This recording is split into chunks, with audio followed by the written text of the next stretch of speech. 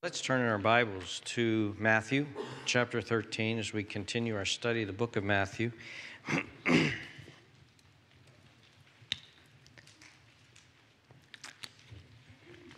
I wanted to, before we pray, talk to the kids and say, kids, you oftentimes hear somebody tell a secret.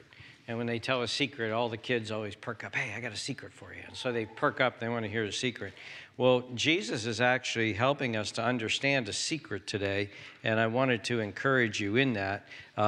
Jesus tells very simple stories. And even if you're a child here and you can't read, that doesn't matter. Because Jesus tells things so that people who can't read can understand and can grasp them. In fact, many people in Jesus' day couldn't read, and when the Bible went into the Roman lands, it definitely didn't. But kids, if you look at the bottom of the bulletin, here's some questions that hopefully your parents will ask you later on today or this week. But I just want to run over the questions with you so that it'll kind of plant the seeds in your head.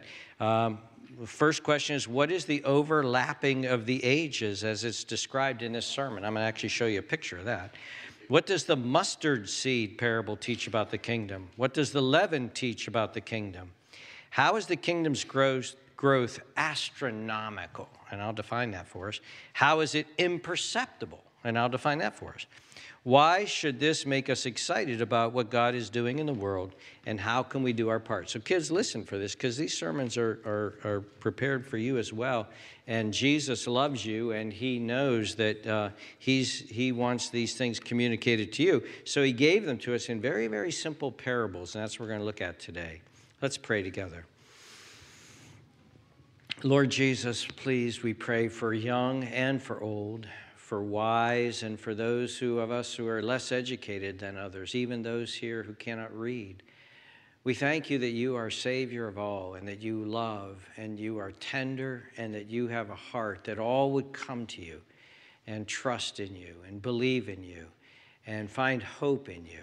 And Lord Jesus, you are doing great things, and you are teaching us what those are, to give us eyes to see, to look around us, even today, to look around this world and to see something that the world itself can't even perceive.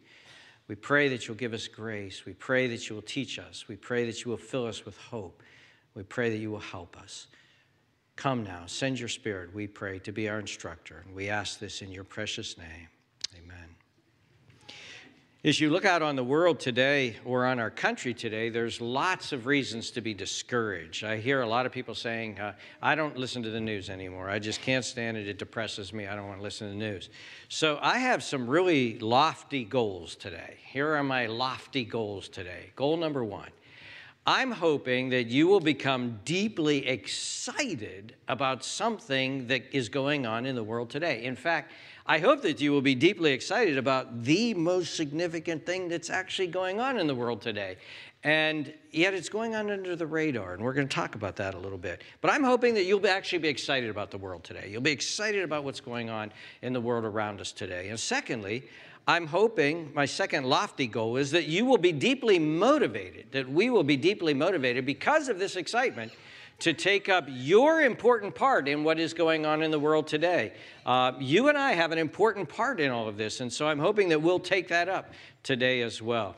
So what we're doing is what Jesus is doing in Matthew chapter 13 is that he is teaching us about the mysteries of the kingdom. Look at verse 11. He answered and said to them, because it has been given to you to know the mysteries of the kingdom of heaven. This is why he's teaching in parables. Look at verse 10. Why do you speak in parables? Because it has been given to you to know the mysteries of the kingdom of heaven, but to them it has not been given. Or if you look at verse 34, it says this, all these things Jesus spoke to the multitude in parables, and without a parable he did not speak to them, that it might be fulfilled which was spoken by the prophet, saying, I will open my mouth in parables, I will utter things kept secret from the foundation of the world. Jesus is helping us to understand the secret plans of God, the things that God has been doing but hasn't told us about what was going to happen or how it was going to unfold. And that actually, you'll sometimes hear the phrase that we use up here, Matt used it this morning, eschatology. Eschatology is a big theological phrase, but it's actually helpful. And if you learn what it is, you can wow people at dinner parties and stuff probably. But anyway, eschatos is last or final. Eschatology is the study of final things. The problem with eschatology in the world today, and many of you who are, say, my age or older, many of you heard eschatology and saw it taught in bizarre ways. It always referred to something in the far distant future, or maybe in the near future, but we weren't sure. It had to do with 666, the Antichrist, whether Gorbachev was the Antichrist. Now Putin, I guess, is probably their man, and the tribulation and all of that. It was all future, and that's a gross misunderstanding of eschatology, because eschatology actually is the unfolding of God's plan for all of the ages. You could also describe it as God's purpose in the world, what God's about, what God's doing. And it's massive and it's glorious. And so I want to give you kind of I guess you would call it a crash course in understanding this structure of how to think, understanding how the entire Bible is eschatological in that sense, how to understand, to look at the Bible. And that's what Jesus is doing. He's opening up these mysteries. So let me give you something, and I actually have, believe it or not, let's see if it works. It's not working. I hit the wrong button. It's working. I have a PowerPoint, believe it or not. I don't do this ever, hardly, but I'm doing it now. So anyway, all of the Bible, as God has revealed to all of human history, can be described in a very simple pattern. This age and then the age to come. And this is how Jesus taught. This age and the age to come. So for instance, we've actually already seen this. Look in Matthew chapter 12 and verse 32. Jesus said this, is a passage we've already studied. Jesus said this, anyone who speaks a word against the Son of Man, it will be forgiven him. But whoever speaks against the Holy Spirit, it will not be forgiven him, either in this age or in the age to come. There is Jesus showing us the entire timeline of all of the world in its most basic form is this age and the age to come. Here's another verse that speaks of that. Jesus answered and said to them, the sons of this age, there we go, this age, marry and are given in marriage. But those who are counted worthy to attain that age, so here we have this age and that age, and the resurrection from the dead, neither marry nor are given in marriage. Now notice that, can I go backwards? Lee, can I go backwards? Okay. Notice that the sons of this age marry and are given in marriage. Then notice that those of that age, they're like the resurrection from the dead. They neither marry nor are given in marriage. That age is qualitatively different than this age. The next verse shows you that. Nor can they die anymore, for they are equal to the angels and are sons of God, being sons of the resurrection. So you have this age where people die, people marry, people die. That age where people never die and such. So that's the general structure. But and by the way, now I am going to really test the system. Here we go. Notice the line, okay? The line between this age and the age to come. That line represents the second coming of the Lord Jesus Christ. It represents Jesus coming, Jesus judging, Jesus casting out the wicked, and Jesus establishing the new heavens and new earth. That's what that line is. Now, Jesus, though, with his first coming, adds a nuance to it. Now, notice this here. With the second coming of Christ, this is what I just described. See how we have creation, and then you have that line on the left of that should be this age. This age ends with the second coming of Christ. And then the arrow is the wicked of this age, the tares that Chris talked about, they are judged, they are condemned, they're going to hell. The age to come then continues on with the new heavens and the new earth, okay? Now, that is a simple method. Now here with this, what about the first coming of Christ? What did that do? Well, here's what happens with the first coming of Christ. Notice here in this age, Christ comes the first time. With the first coming of Christ, especially with his incarnation and then his death, his resurrection, and the outpouring of the Holy Spirit, notice that the age to come has broken in to this age. The age to come has broken in to this age. And therefore, what you have, now let me see if I can get really bizarre here. What you have here is an overlapping of the ages during this age. An overlapping of the ages. One author called this the presence of the future. There's the future, and it breaks in now with the coming of Jesus. He inaugurates the kingdom of heaven. So at this point then, you have two ages, two kingdoms that are at work at the same time in this era where we live in now. Now, that will all end when Jesus comes the second time. But when Jesus came the first time, he inaugurates the kingdom of God, and so now you have the overlapping of the two ages. Now, this is described in Scripture, so for instance, in Hebrews chapter 6, where it says this, "For it is impossible for those who are enlightened, who have tasted of the heavenly gift and have become partakers of the Holy Spirit, and have," now notice this, "have tasted the good word of God and the powers of the age to come." And so you notice that those who have tasted of the powers of the age to come is already present in this world today. Now, there's two kingdoms then. There's two kingdoms that are at work right now. The kingdom of God and the kingdom of man. The kingdom of light, the kingdom of darkness. The kingdom of God and the kingdom of the devil. Those two kingdoms are at work right now. And Jesus, therefore, is trying to explain by these parables in Matthew 13 the intricacies of what this will look like and what this will mean. Because the Jews in his day, they had no idea of this kingdom breaking in. They thought that it was just simple.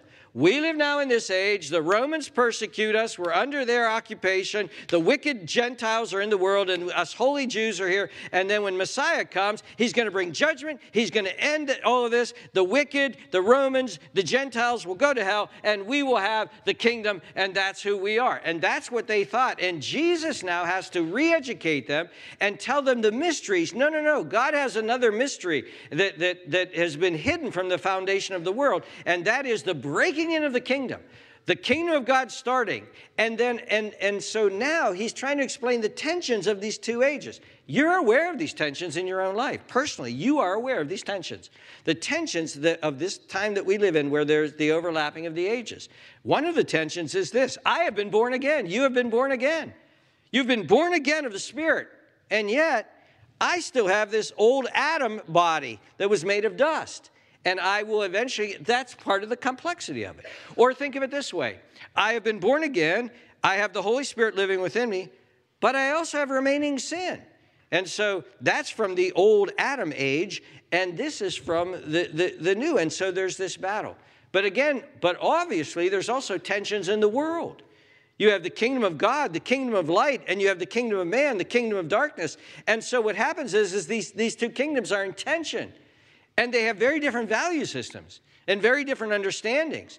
Dixie read 1 Corinthians 1, where Paul says that to the Jews and to the Greeks and to the wise of this world, the gospel is utter foolishness. But to those of us who are being saved, it's the power of God unto salvation. So one kingdom looks at the gospel, looks at the cross, and looks at the dying Savior and says, this is absolutely bunk. This is foolishness. This has nothing to do with me. And people from the kingdom of light say, this is the power of God unto salvation. This is the most amazing thing that could be said. What crazy people we are this morning. We came here and we sat and we stood and we sang the praises of God, and the praises of God who would send his son, and the praises of God whose son would die for us. And the world thinks that's absolutely utter foolishness. One kingdom thinks that's foolishness. Other kingdom delights in it. And so there's these two kingdoms, and they are in tension with one another. Now, it's not a battle of equals, dear friends. Now, right now, it seems like the kingdom of the world is winning, kind of persecuting Christians around the world and things like that. But God reveals in Daniel, that ain't the final story. And so in Daniel 2:44, it says this, and in the days, Dixie read this, and in the days of these kings, the God of heaven will set up a kingdom. This was the coming of the Lord Jesus Christ and the inaugurating of the kingdom, which shall never be destroyed. See, all the kingdoms of the world are going to be destroyed. The United States of America will be destroyed one day. Russia, China, they'll all be dust one day. But not the kingdom of God. The kingdom, and that kingdom shall not be left to other people. Nobody's going to defeat it. It shall break in pieces and consume all these kingdoms, and it shall stand forever. Remember when Gabriel came to Mary and said, you're going to have a baby. He's going to be great. He's going to be king, and he's going to rule forever and ever and ever. Jesus came to establish and begin and start a kingdom. Now, during the overlapping of these ages, this is what Jesus is teaching. During the overlapping of these two kingdoms, until Jesus comes again and inaugurates and consummates his kingdom, during this overlapping, the age of the kingdom, the word of God is going to go out. And this is the parable of the seed and the sowers. And some will accept, and some will not, and some will have initial joy, and they will be strangled out by the world. And Jesus says that's the dynamic. See, for the Jewish people, there was no sowing of seeds. We're Jewish. Messiah comes, we got the kingdom, it's over. Jesus said, no. The word's going to be sowed out. And then Jesus said in the overlapping of the ages, there's going to be wheat and tares. This is what Chris preached on last week. There's going to be wheat and tares growing together. And we're going to wait until the very end. And then what's going to happen at the end? Well, look at the passage that Chris preached on. And look at how Jesus describes it. Verse 30, let both grow together until the harvest. And at the time of the harvest, I will say to the reapers, first gather together the tares, bind them in bundles, and to burn them. That's the error that I had of this age going down. But to gather the wheat into my barn. And so Jesus tells this parable that the wheat and the tares, the two kingdoms, are going to be vying for each other and going to be with each other together, the wheat and the tares, until that final day when the tares will be eliminated and the kingdom will be his. And so we're supposed to live in the world that is hostile, but we're not supposed to be of the world. We're supposed to separate from this world in one sense, but not be separatistic. And that's where Jesus is going to go now. He's going to give us two more parables, really short ones, really simple ones, but very profound. Look at verse 31. Another parable he put forth to them, saying, the kingdom of heaven is like a mustard seed, which a man took and sowed in his field, which indeed is the least of all seeds. But when it is grown, it is greater than the herbs and becomes a tree, so that the birds of the air come and nest in its branches. Kids, Jesus is talking about a very little seed right now, very teeny little seed. It's a mustard seed, and it's a very small seed. Jesus is not making some exclusive scientific botany description that it's the smallest of all seeds. He's just making a point. He said, this is a teeny little seed. And it's one of the smallest seeds that we actually sow, Jesus says, in our garden. And in this context, it's the herb garden context. You put that little seed in the ground, and the mustard tree, especially in their climate, the mustard seed would grow up to 8, sometimes 12 feet, and birds could, in fact, make nests in it. Mrs. Johnson here, kids, she likes a flower that's called a cosmos. And she loves cosmos, and she always asks me, because I'm the resident flower seed planter, apparently. She has people to do it, so she doesn't need to do it. So she says, hey, did you plant cosmos? Did you plant cosmos? And when I plant cosmos, I have to be very careful where I put the cosmos, because it's a small little seed, and I put it in the ground. But cosmos grow really high, and they're beautiful flowers, but they're high. You can't put them in front of any of the lower flowers and everything like that. And that's what Jesus is referring to. The kingdom of God is like this mustard seed. Very little seed. You put it in the ground, and then you cover it up, and then it grows. It grows. It grows. Now, kids, what does that teach us about the kingdom of God? This little seed. Well, Jesus is saying, well, first of all, it has very humble, small beginnings. Secondly, its growth is quick. It shoots up. It grows way, way bigger than you would even imagine. And it can be a place of harbor and rest for things. That's what he's getting at. We'll open that up, but let's look at the next one. Look at verse 33. Another parable he spoke to them. The kingdom of heaven is like leaven, which a woman took and hid in 3 measures of meal until it was all leavened. Now, leaven is like a yeast. Back then, they would use what we call today sourdough. We have commercial yeast that we use. But either way, you're putting yeast inside bread. And so when you make bread, now this is quite a large amount of flour, by the way. It's 3 measures of flour, and that's a Greek sata, and a Greek sata was about 1 peck and 1/4 of flour, 1. And so this is a large amount of flour, and yet it's not too large. It's not astronomically large, because when Abraham and Sarah had 3 visitors come to their house, Abraham said, make 3 measures of flour and make some bread. But this is a lot of flour. It's a lot of bread. And so you put a little bit of yeast into all this dough, and what happens? Well, kids, I make bread. And when I make bread, and I make sourdough bread, so it's more like these biblical people do. And I actually mix it all up at night and put it in my refrigerator. I go to bed. I go to sleep. And I wake up the next morning. It's always like Christmas for bread baker. I wake up the next morning, and it's all raised up. And I pull it out, and I get ready to make it into loaves. It's all raised up. And again, notice here, things start off simple. They're quiet. They're imperceptible. They're going on inside there. You don't even see it. You don't even know. And yet, this yeast is transforming the entire lump, the entire loaf. It's having a transformative effect on it. And it changes it, and it grows. And these are the two parables. Now, Jesus' followers did not anticipate the kingdom would be like a mustard seed or leaven. Again, go back into their mind. What are they thinking? They're thinking something very different. They think that when the Messiah comes, he's coming with a horse, and he's coming with an army, and he's coming to defeat, and he's coming to set up Jerusalem as the center of the world and the kingdom, and that's what's going to happen. It's going to happen quick. It's going to happen sudden. And they think of it kind of like we think of the second coming. In Acts chapter 1 and verse 6, again, after all of Jesus' teaching, the disciples asked this question. Therefore, when they had come together, they asked him, saying, this is after Jesus has actually risen from the dead and is about to ascend, Lord, will you at this time restore the kingdom to Israel? And he says to them, I'm sure he was frustrated at this point. He said, guys, you just don't get this, do you?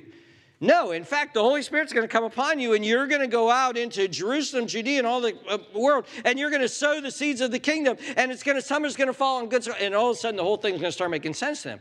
But at this point, they're like, when are you going to come? See, they think the kingdom's going to come loud and cataclysmic, and the whole world's going to be called to attention. No sowing seeds and some falling out. So there's not going to be any of that. And that's how we see the second coming.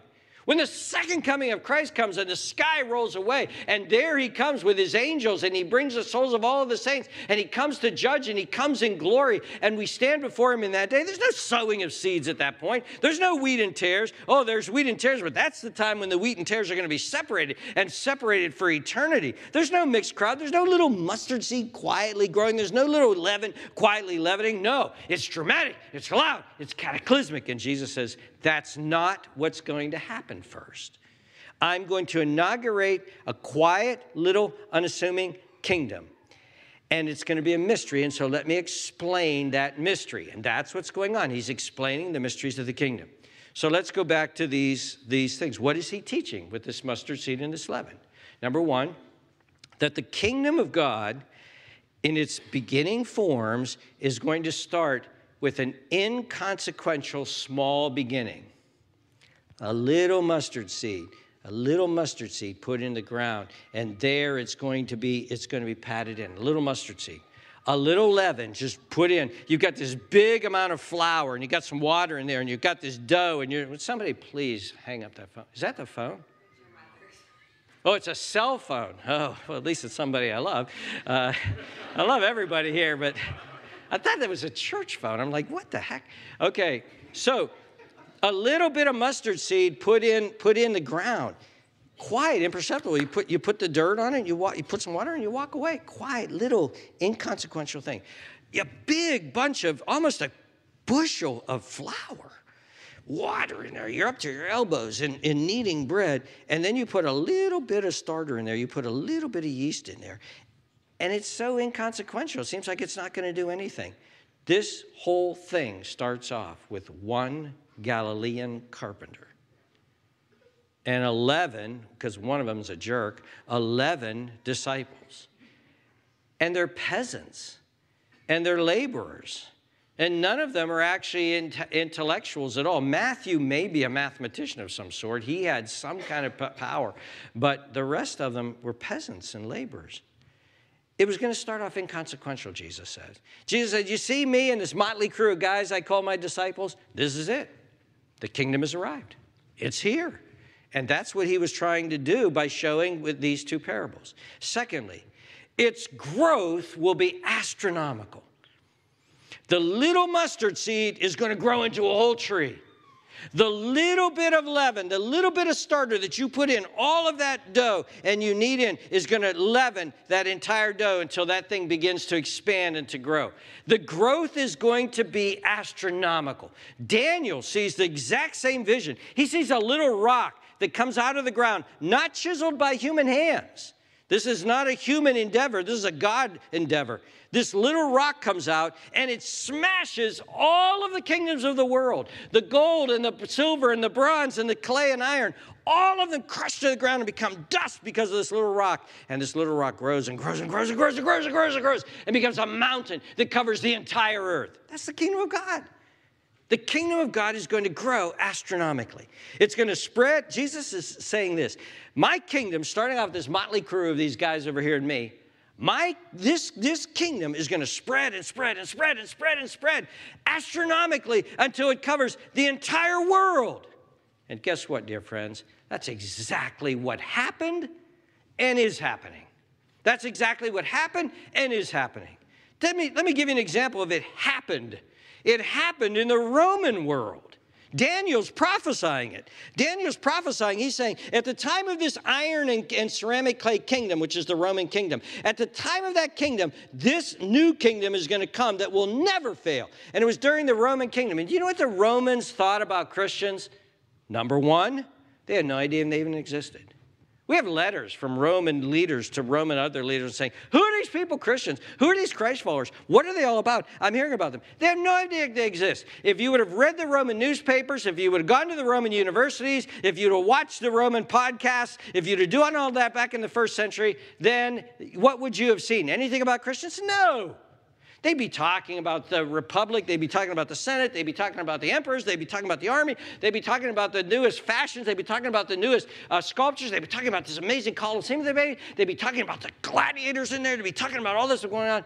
And in the meantime, quietly, imperceptibly, especially amongst the poor and the peasants and the slaves, the kingdom of God began to grow and began to grow and began to grow. And over a 300-year period of time, you start looking at Roman history, and all of a sudden the Christians burst forth. They're being persecuted is what happens. These Christian people, they begin to persecute them. They begin to take their Bibles, they begin to burn them, and they begin to kill them and kill them and kill them. And they begin to superstitiously blame them for everything.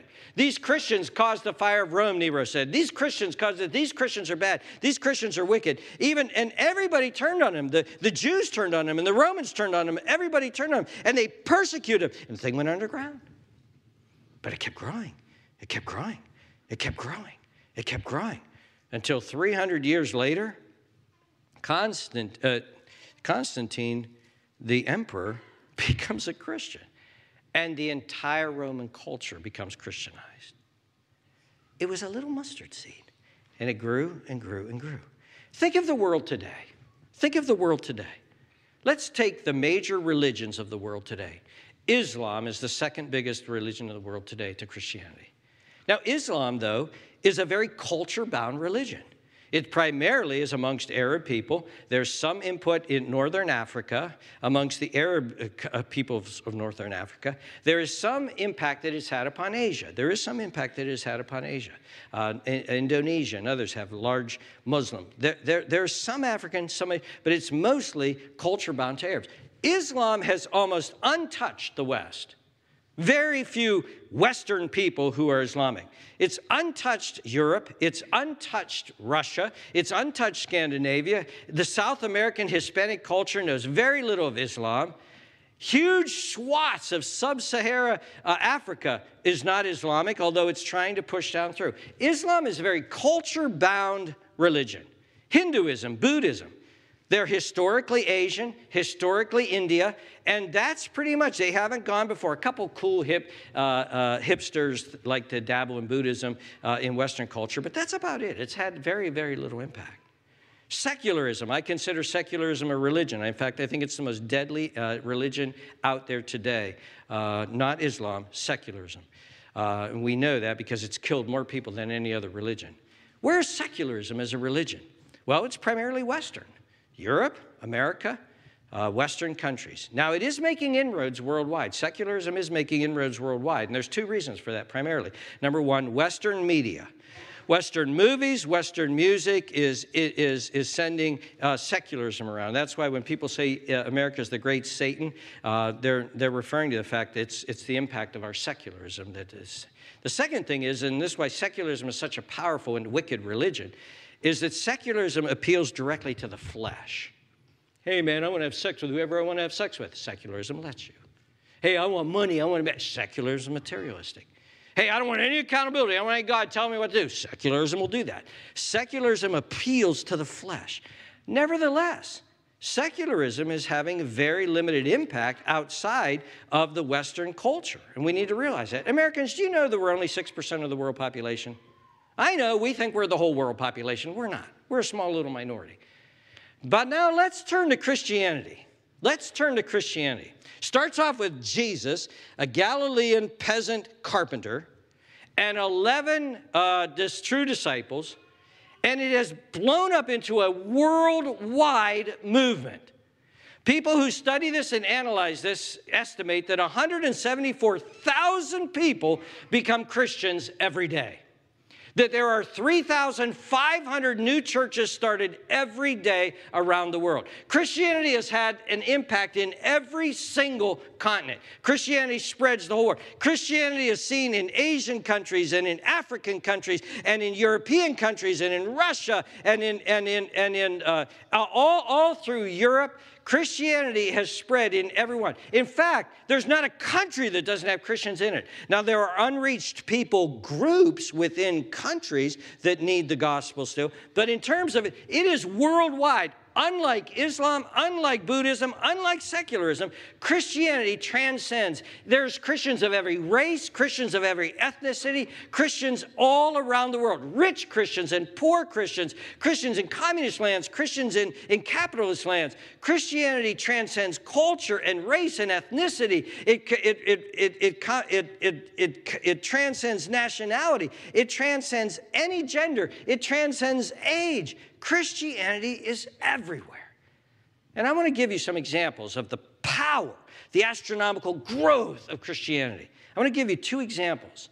Both of them have to do with black folks, African and American blacks. Africa.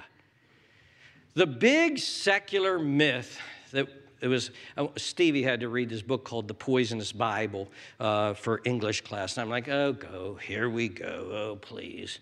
And so I said, Steve, what's it about? And, oh, this author's writing about how Christianity, they imposed it upon Africa. It was imposed upon the people. People didn't want it. I said, Steve, that is absolutely historically bunk.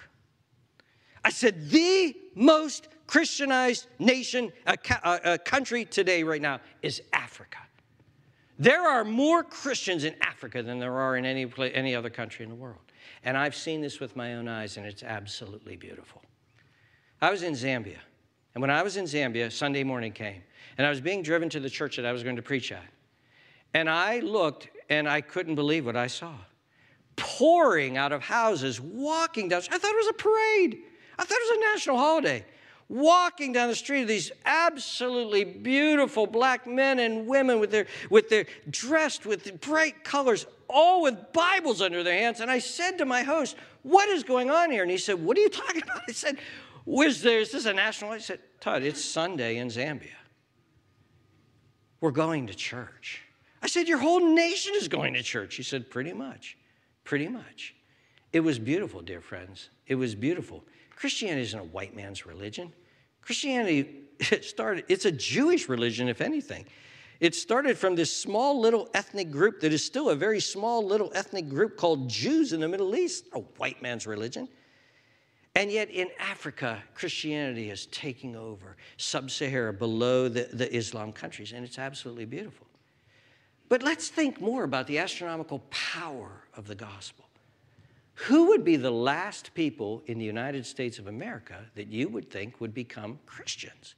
And my answer to that would be Africans who were captured by fellow Africans. By the way, whites weren't running through Africa capturing slaves. Blacks were capturing slaves, sold them to white people on the coast. And then these white people tortured, persecuted, many of them died, and then enslaved them and treated them like chattel and like animals. And many of these white people that did this in America profess to be Christians. Profess to be Christians. Wouldn't you think that the last people in the world who would become Christian would be the African slave?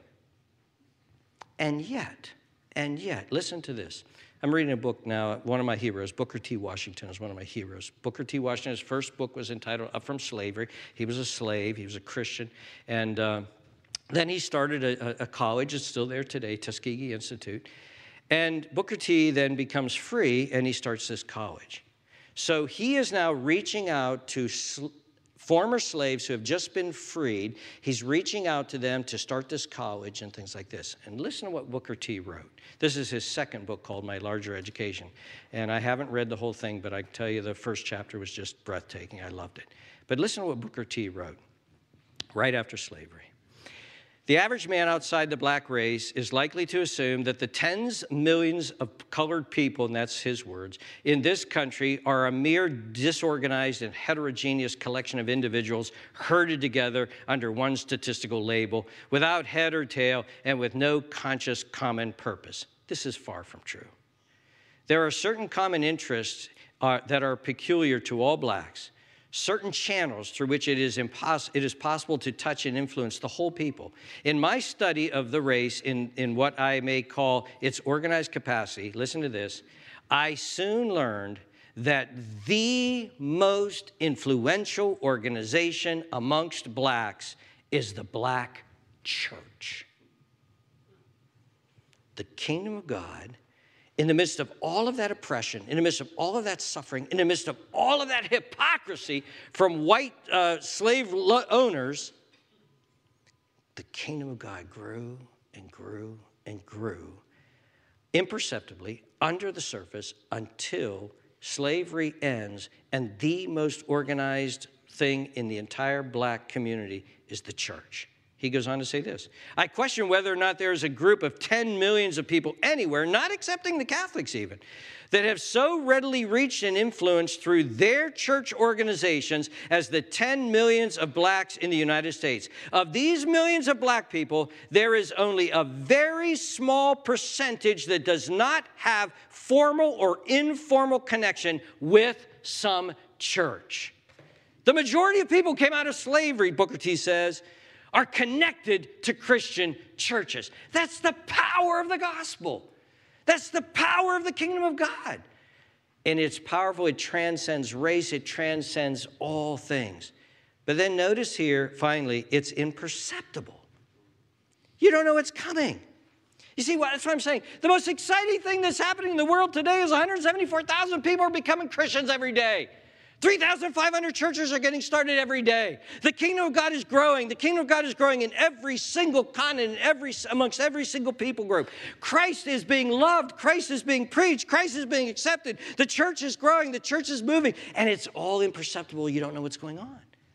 The two of the greatest historic expanses of the church was in the Roman culture that I've already described. The second one is happening in our day. It's happening in China. And it's all imperceptible. It's illegal to be a Christian. It's illegal to have churches except for the Chinese stamped, rubber stamped church, which is compromised. It's illegal. And yet massive millions and millions and millions of people are becoming Christians, and have become Christians in China, even though it's illegal. Why? Small, little house churches.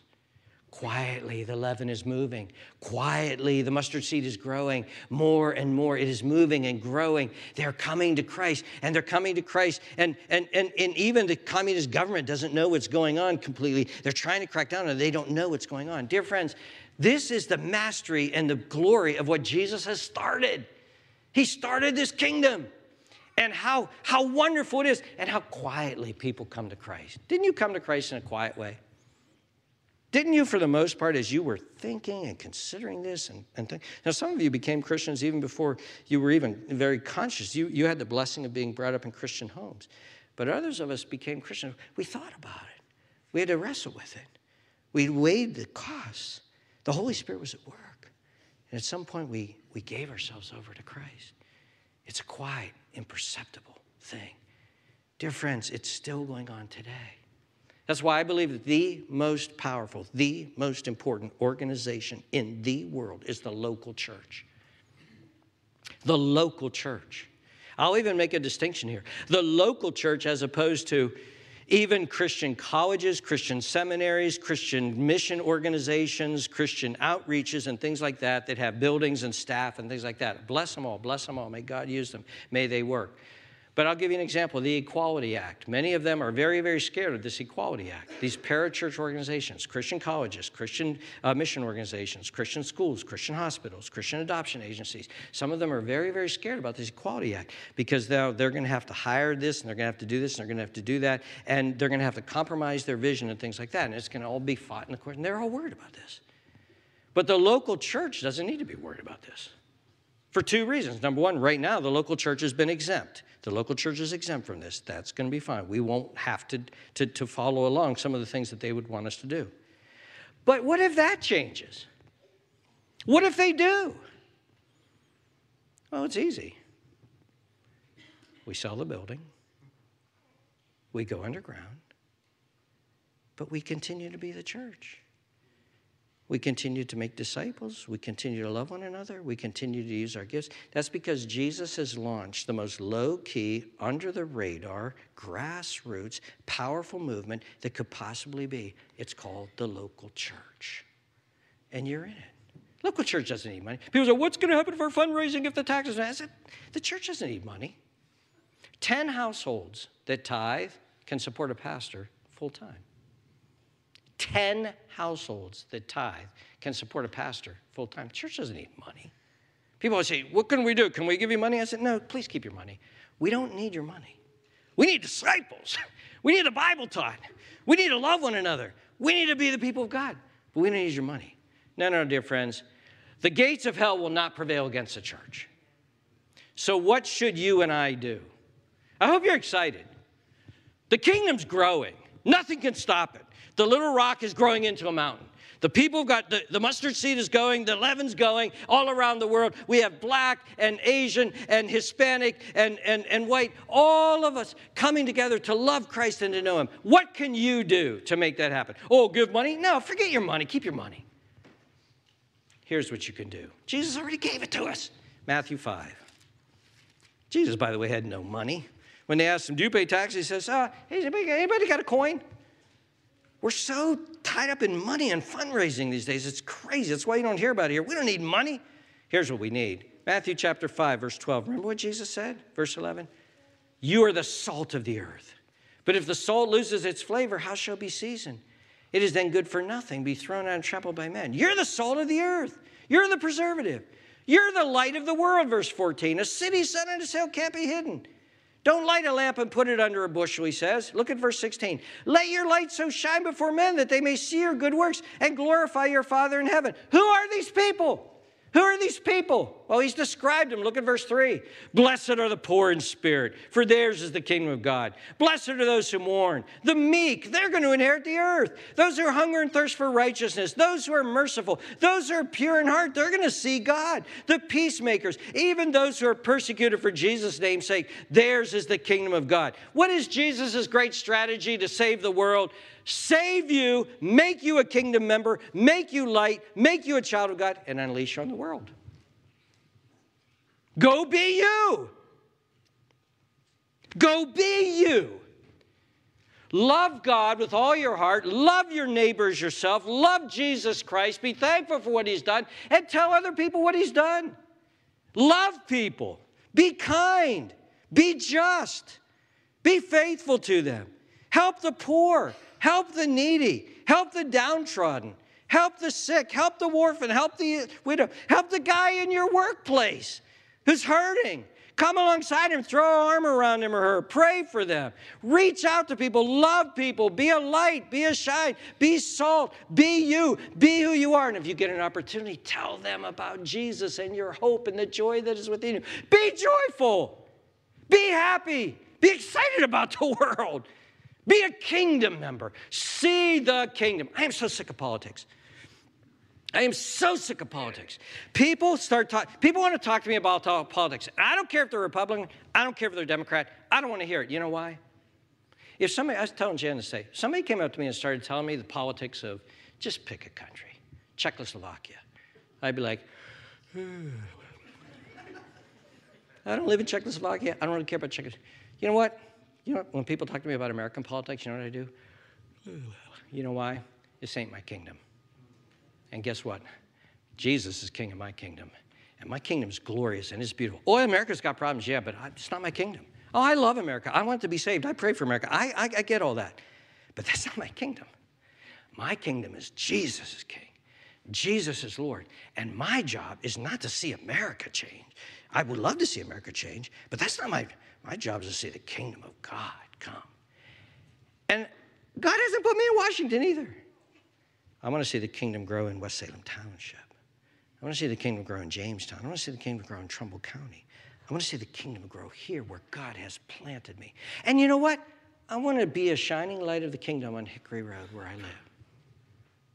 That's Jesus' master plan. Oh, dear ones, leave here and go spread the light. Be kingdom members.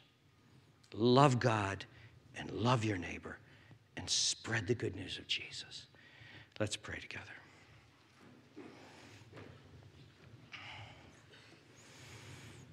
Father, thank you that all is not lost in the world today. That although the politicians are foolish for the most part, academics have shown that they're foolish and even wicked. Although babies are being aborted, people are being surgically deformed by their sex, old people are being killed.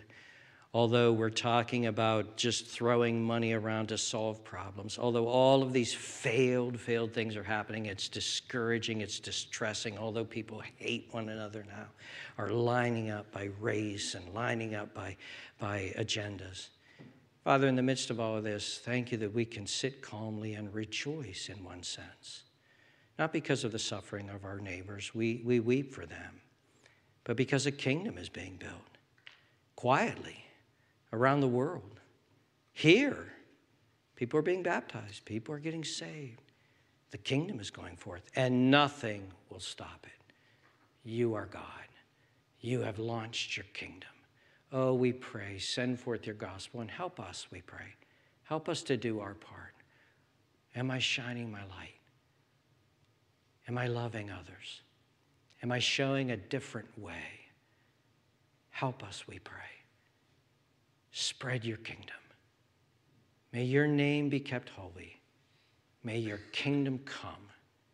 May your will be done on earth as it is in heaven. In Jesus' name we pray. Amen.